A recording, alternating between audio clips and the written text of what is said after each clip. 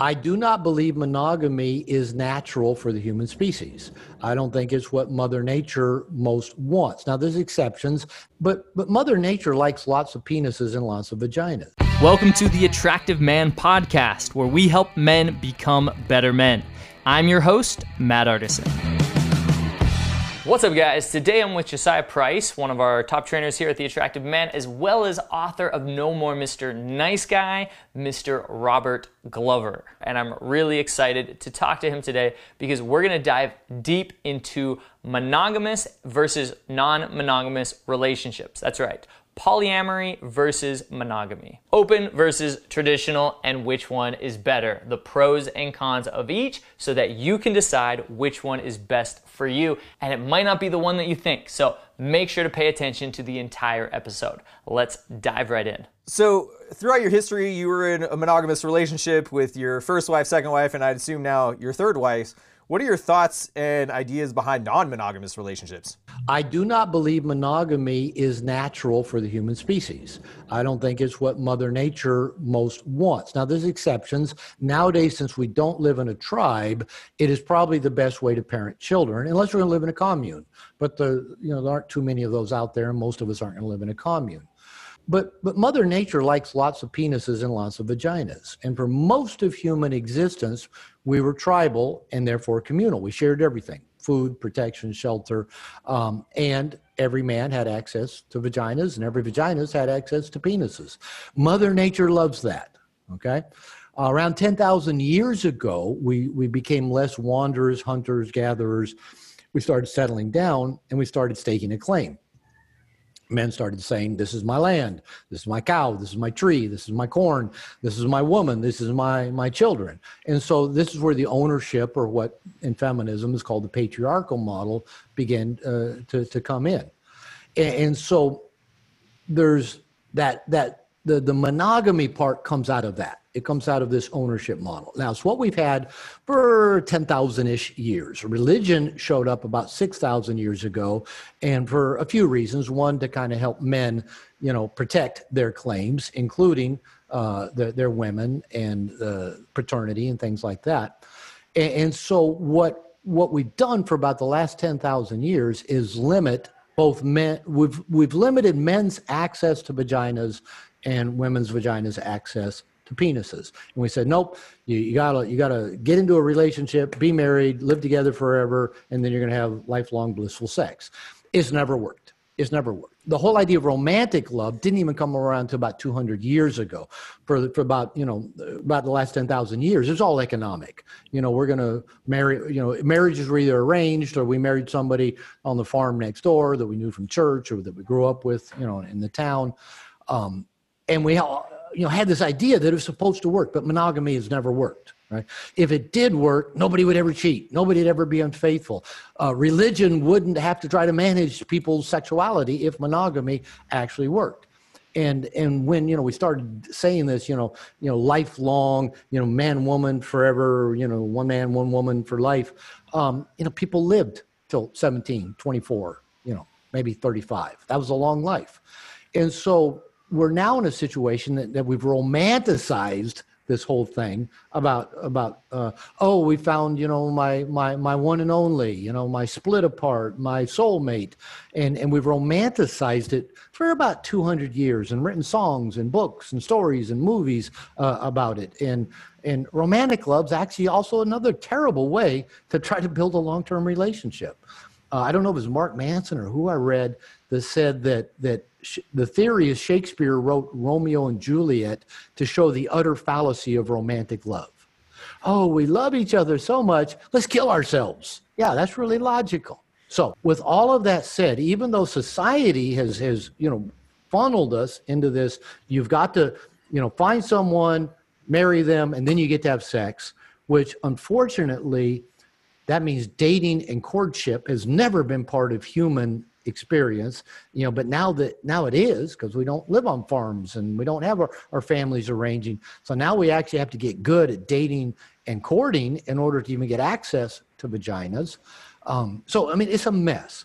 So to try to answer your question, I'm a big believer that if you do anything consciously, it's going to be a powerful growth experience. If you date consciously, and that's what I preach, conscious dating. If you date consciously, it's going to be a powerful personal growth machine.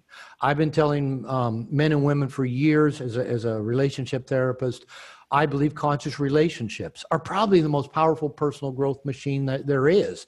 Getting into any kind of intimate relationship with another human being is going to challenge us. It's going to grow us. Why? Because it's not natural. Now, wanting to connect, wanting to be sexual is natural, but trying to do that in a pair-bonded relationship is not. So we're trying to do something natural using unnatural techniques. So if you decide to be monogamous, as my wife and I have, and decided to keep all of our sexual energy within the container of our relationship, and we do. She doesn't flirt. She doesn't have a bunch of guys on Facebook. I got nobody on Facebook. I have no friends on Facebook. That's by choice. No women. I don't flirt. I don't look at porn. I don't masturbate. I rarely ejaculate. I found that our sex life is more exciting if I don't very often.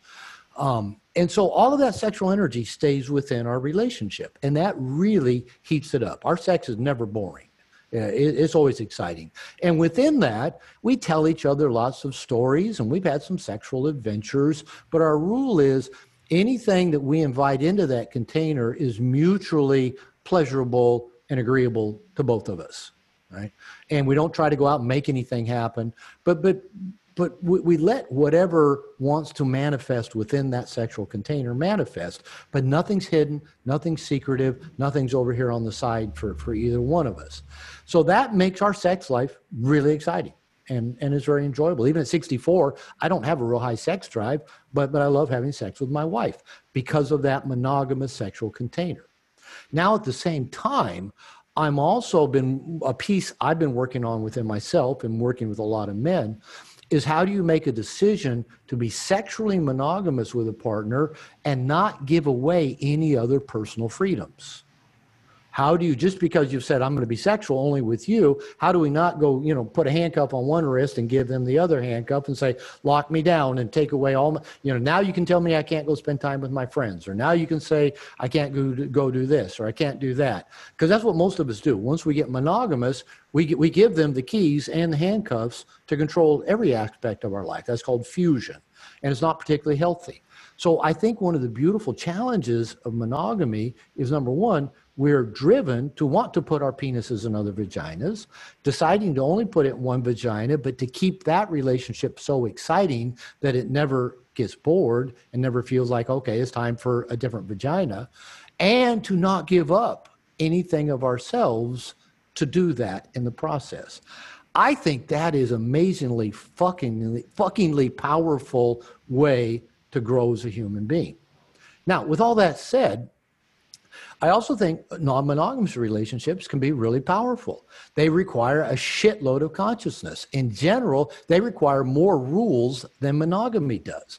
And they still both require a lot of transparency, a lot of honesty. So either way you approach it, whether it's monogamous, non-monogamous, if you're willing to show up, be conscious, be present, tell the truth, be transparent, be willing to do your work of whatever gets brought up either way, both are really powerful. And I would never say to anybody, here's the way you should do it, or here's the right way to do it. I see benefits of both. I see some advantages, some growth opportunities in both.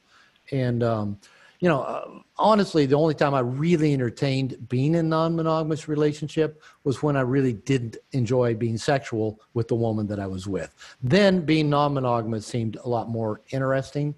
But when I'm loving having sex with one woman, just telling each other dirty stories while we're having sex seems to be good enough to create that energetic feel of more of a non-monogamous. And my wife, who's extremely jealous, can just tell me the nastiest, dirtiest stories that, if they happened in real life, she'd shoot me.